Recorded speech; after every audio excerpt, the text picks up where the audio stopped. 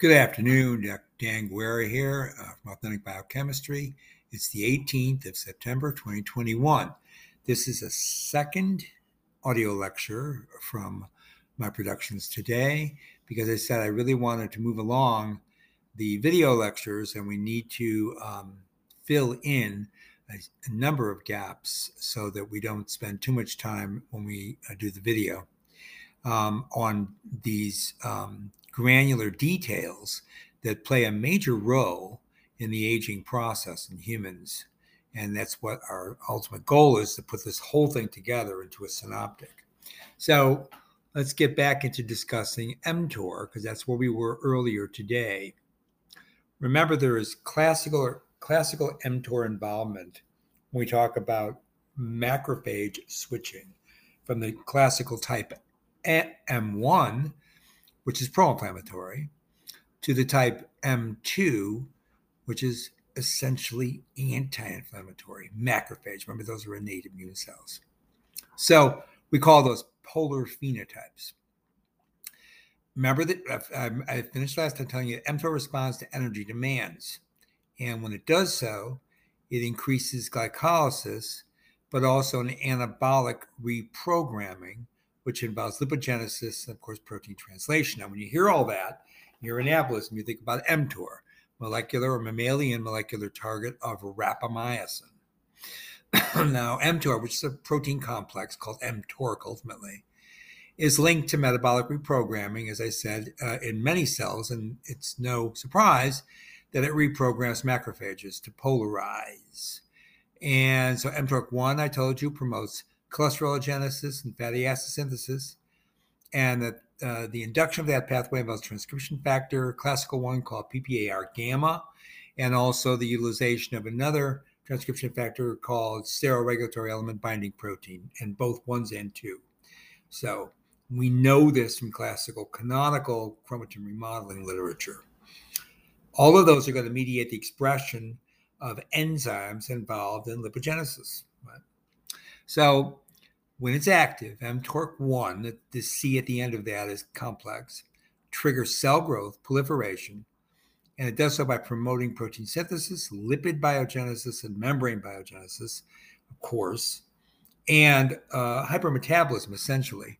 And all of this also shuts down autophagy, which, remember, that's what cells do when they're reorganizing, as when there is some kind of severe stress, including nutrient deprivation. So mTORC1 inhibition then, in addition to reducing protein synthesis, will of course deeply degrade gene transcription from ribosomes, both in the cytoplasm, polyribosomes, and also ribosomes associated with the ER. Now that's important in this mTOR whole pathway linking macrophage polarity alteration because protein synthesis, particularly in the ER in the macrophage, is going to be associated with glycoproteins, that class of proteins that are going to end up being synthesized, secreted from the ER to the Golgi through the plasma lemma, that are actually cytokines. What kind of cytokines? A pro-inflammatory type that macrophages can make. So this is how you switch to a different direction there, because you're not going to have that ability, right? So you're going to switch from that glycolytic mTOR system to going into fatty acid metabolism, okay? And it's not going to be fatty acid anabolism, lipogenesis. It's going to be talking about beta oxidation of fatty acids.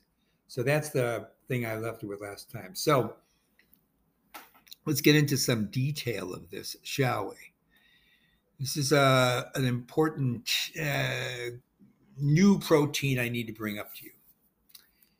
There's a class of proteins called semaphorins, and one such semaphorin is called 3F. Now, what it does in neurons, it provides a guidance tool for axonal development.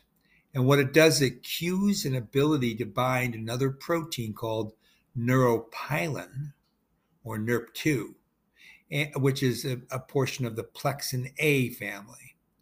Now, this cell cytoskeletal type protein is associated with gene expression ultimately. So new studies in SEMA3F, that's a semaphorin protein, has determined that that protein has effects in other cells, including, as it turns out, endothelial, T cells, and tumor cells. And all of this is associated with its alteration of phosphokinase activity. So SEMA3F inhibits actually the phosphodylinositol 3 kinase pathway. And with that, the AKT activity, and with that, responses associated with a disruption of the mTOR Richter assembly, which we talked about last lecture. So that means associated with mTOR-dependent activation of the RhoA GTPase. And what was found is that expression of vascular endothelial growth factor, VEGF, as well as mTOR-inducible cellular activation responses and that cytoskeleton stability associated with the proteins we just were talking about, the plexin proteins, are actually inhibited by a SEMA3F NERP2 interaction. It's a protein-protein interaction.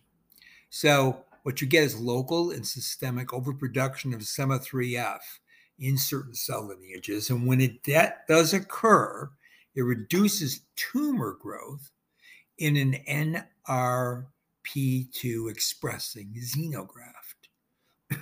So taken together, SEMA3F seems to regulate mTOR signaling in diverse cell types, including T cells, including endothelial cells and tumors. And that means it could have broad implications for therapy. What kind of therapy? Pharmacotherapy. Now, paper published way back in 2011, so a good 10 years ago, talks about SEMA3A as a secreted semaphorin, and it's going to interact with an NP1 protein and a plexin A1, and it's going to cause the migration of dendritic cells. And with that, in the neuronal system, you're going to get neuronal exon guidance, which is what I was alluding to. You're also going to get angiogenesis and tumorigenesis.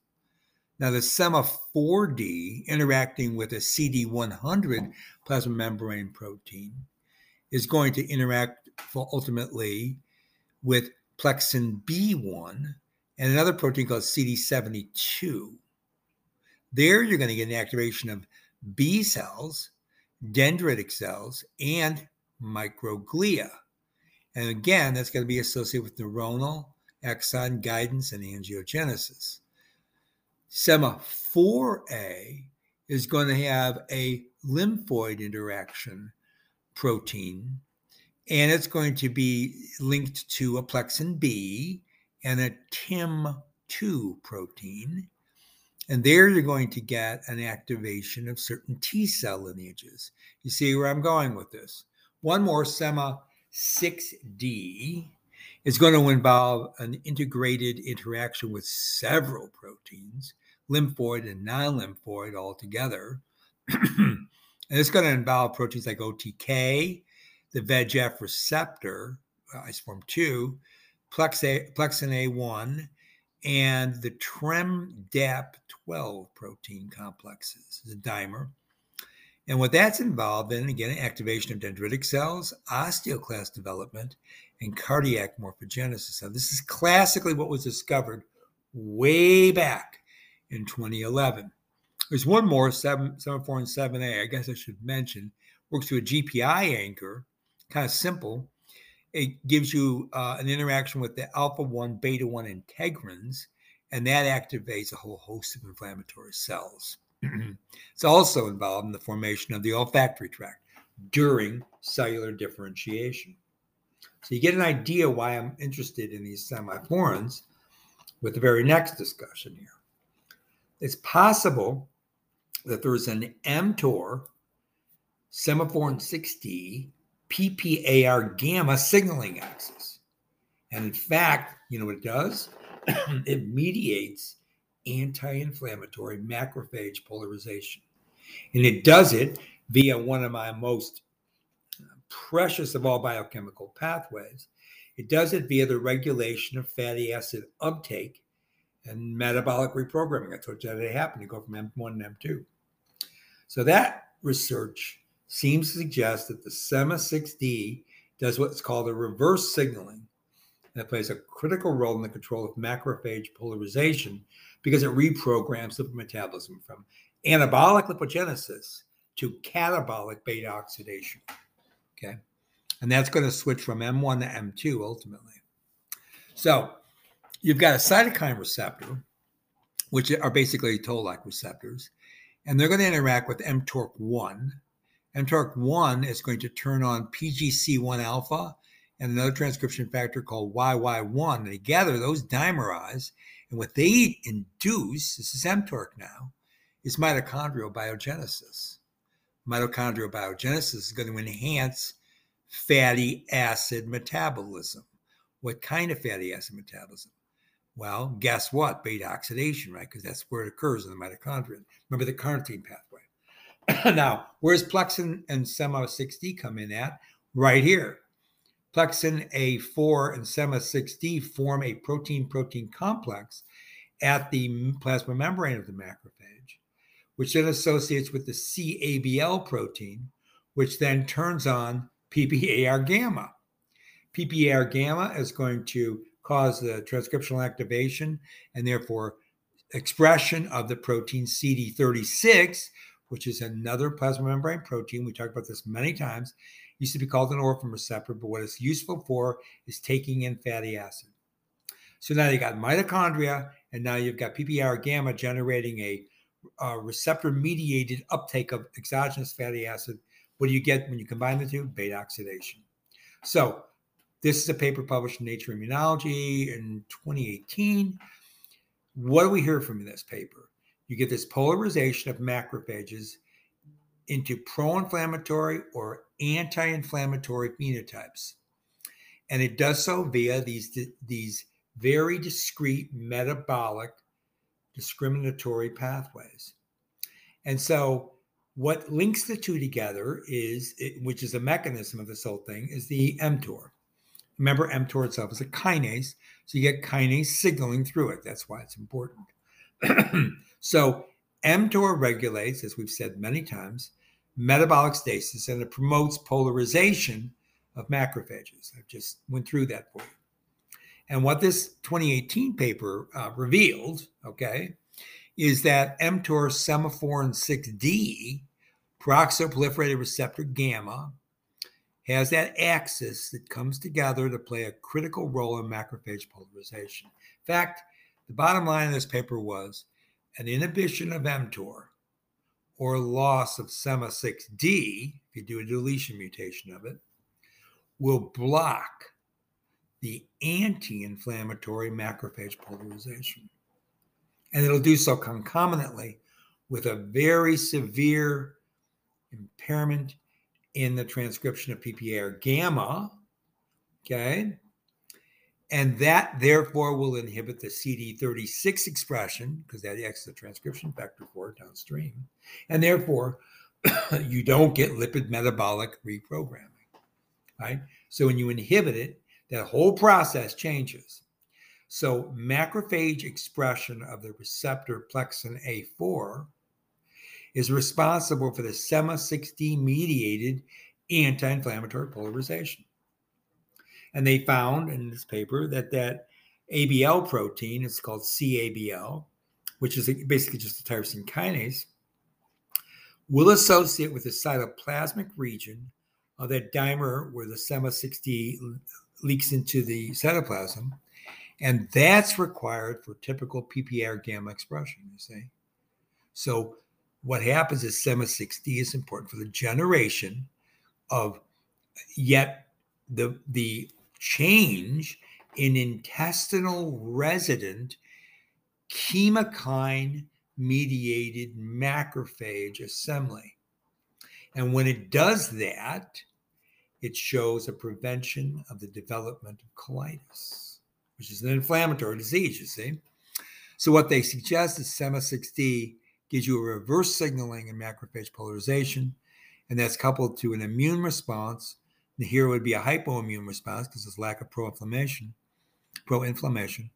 and the metabolic pathways all linked with PPAR gamma, giving you the CD36 and fatty acid metabolism at the same time. That's the important point I wanted you to pick up on here, okay? Now, little bit more here.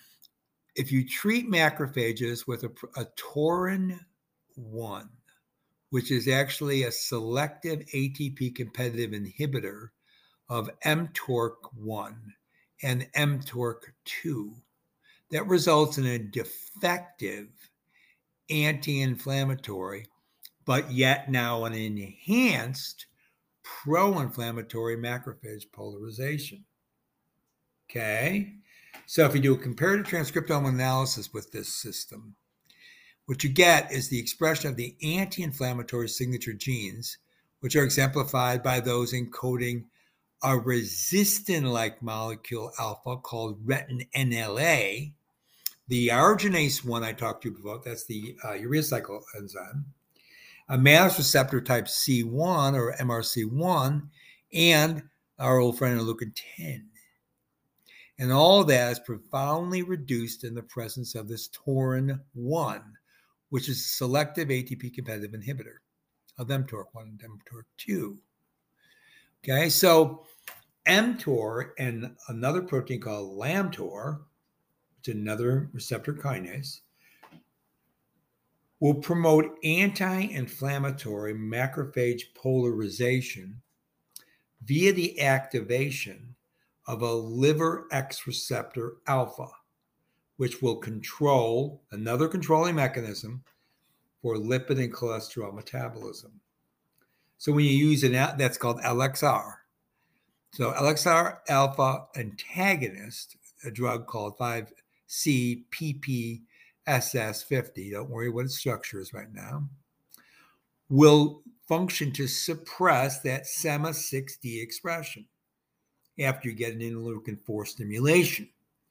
But it did not affect the expression of a SEMA4D, suggesting that the SEMA6D might act downstream of mTORC1 and LXR in the macrophage. Okay, so now we're getting into more granularity. That's why I'm doing it in the audio, because we can't do this in the video.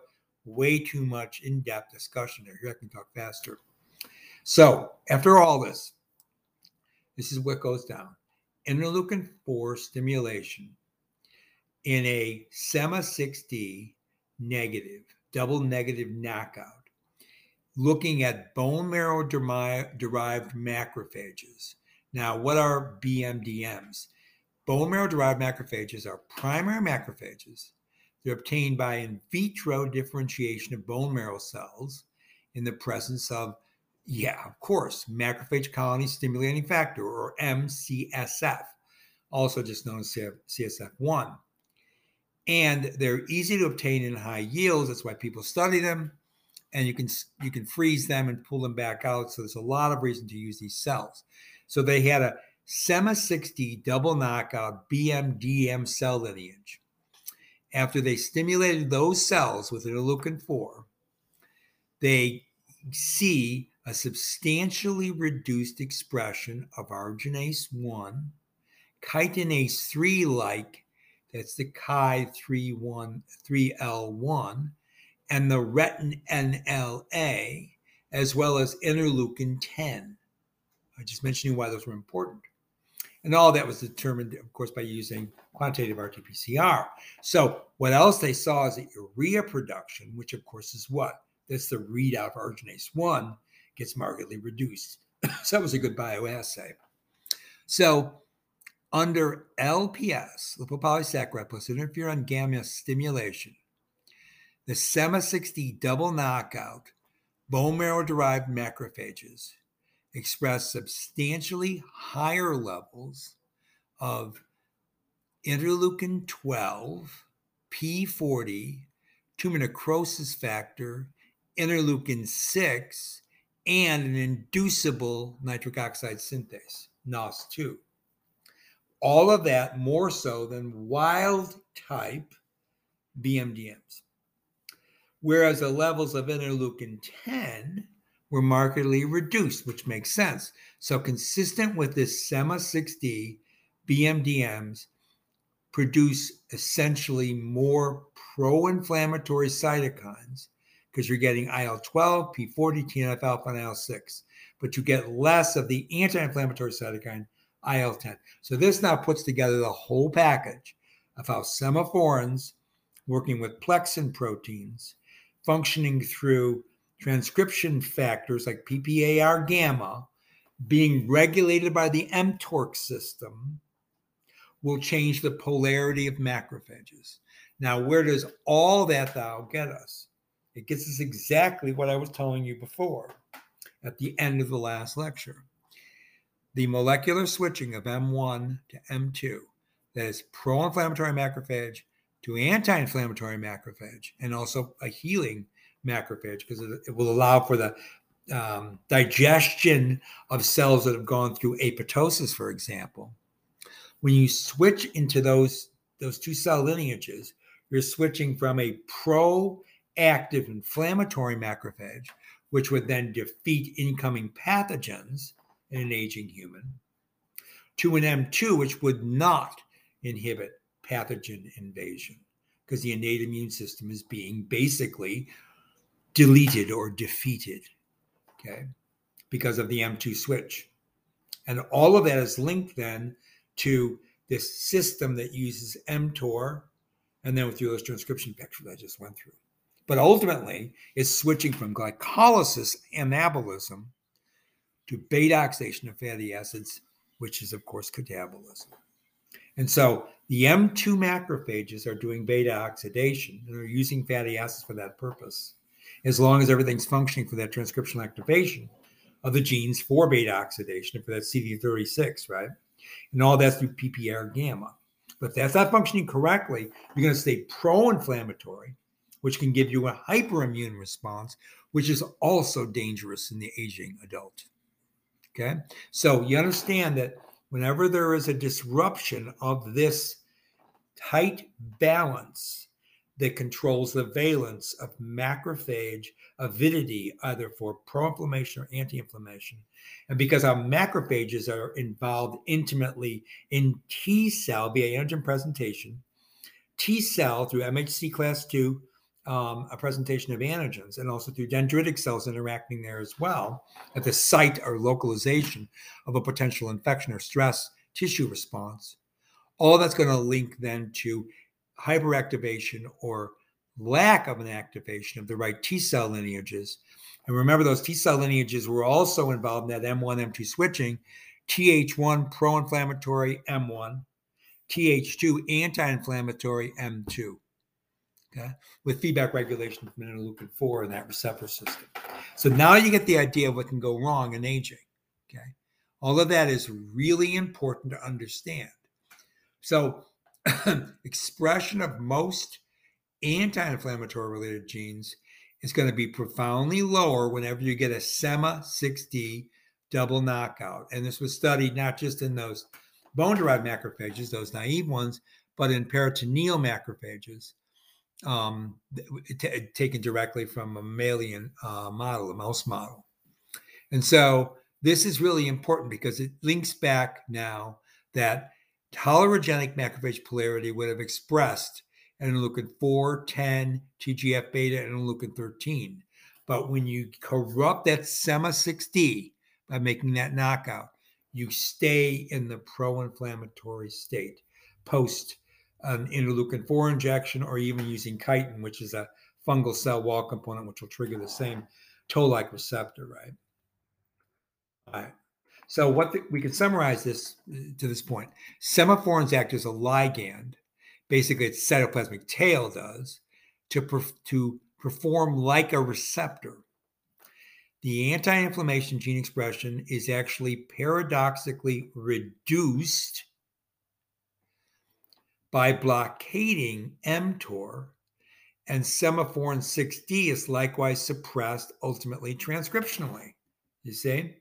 So the SEMA6D double knockout that was done in the mouse system with those peritoneal macrophages, they're unable, even if you stimulate with chitin, to generate an anti-inflammatory macrophage, which means low expression of anti-inflammatory cytokines. And rather, they become militantly polarized, you see, as a pro-inflammatory macrophage, M1. And that will be exacerbated if you block interleukin 4 with a monoclonal antibody. That's how the study was done. So this looks like it's an amphibolic multi-protein complex switching mechanism.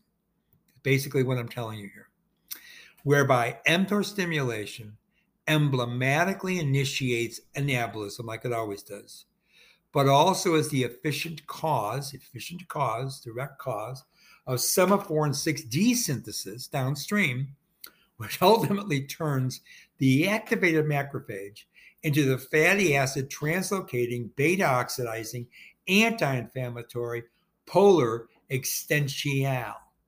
And by that, I mean understood as existing in an individual and discrete predicate. Essentially, this is an elaborate intracellular fail-safe feedback mechanism. So you got all of that, hopefully. You got all the things I just explained to you in ultimate and discrete detail, right? I know I spoke fast, but I also know it's a recording, so you'll be able to go back and listen to it, and you'll be able to follow along, because this is how I summarized it for you, okay? You get the idea that this is a really important function of these macrophages. So there's a couple more data points I want to bring up, but I'm going to do it in the way of a conclusion because I don't have that much time.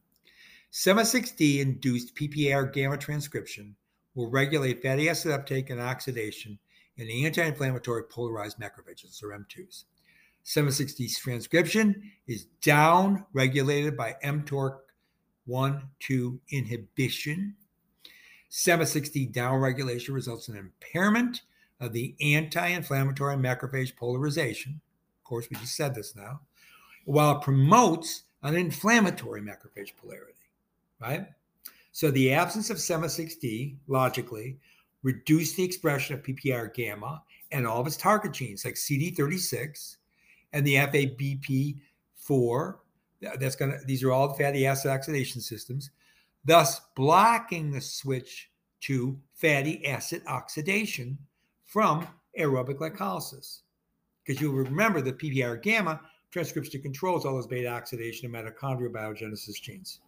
So SEMA6D functions as a supramolecular axis. Okay, this is a really important point here that you have to key in on, because this is going to be important for the aging, which paradoxically, only pseudo-paradoxically, obviously, because I just explained it's not really a paradox, links mTOR and PPAR gamma, instantiating a macrophage polarization via its 389 amino acid receptor functional cytoplasmic tail of the SEMA6D, right? So a tyrosine mutant is actually a variant SEMA6D, which lacks, remember that CABL linkage, remember that other kinase? It cannot rescue the anti-inflammatory macrophage polarization, even in a SEMA6D double knockout macrophage. So that shows that SEMA6D, when there's a proline-rich region in the SH3 domain, the binding domain in that protein, in the cytoplasmic region, it shows that is important for the association of the CABL kinase, ultimately inducing, you bet, the transcription of PPAR gamma, which becomes a transcription factor for mitochondrial biogenesis and beta oxidation via CD36 uptake of fatty acids from extracellular lipoprotein. So all that promotes an anti-inflammatory property in macrophage. So in the immune system, CABL is negatively regulated by the transcription factor NF-kappa B, which of course is a housekeeping signaling system, whereas NF-kappa B is a first responder to reactive oxygen, TNF-alpha, interleukin-1 beta, and LPS, all of which can increase, not the LPS so much, but all those pro-inflammatory cytokines as you age, both in cellular beds in the periphery and in the central nervous system. So I'm going to leave you with that because I don't have time to really get into the diabettological perspective here. I will get to that next time. It's Dr. Dan Guerra, Authentic Biochemistry Studios on the 18th of September. This is part 2, saying bye for now.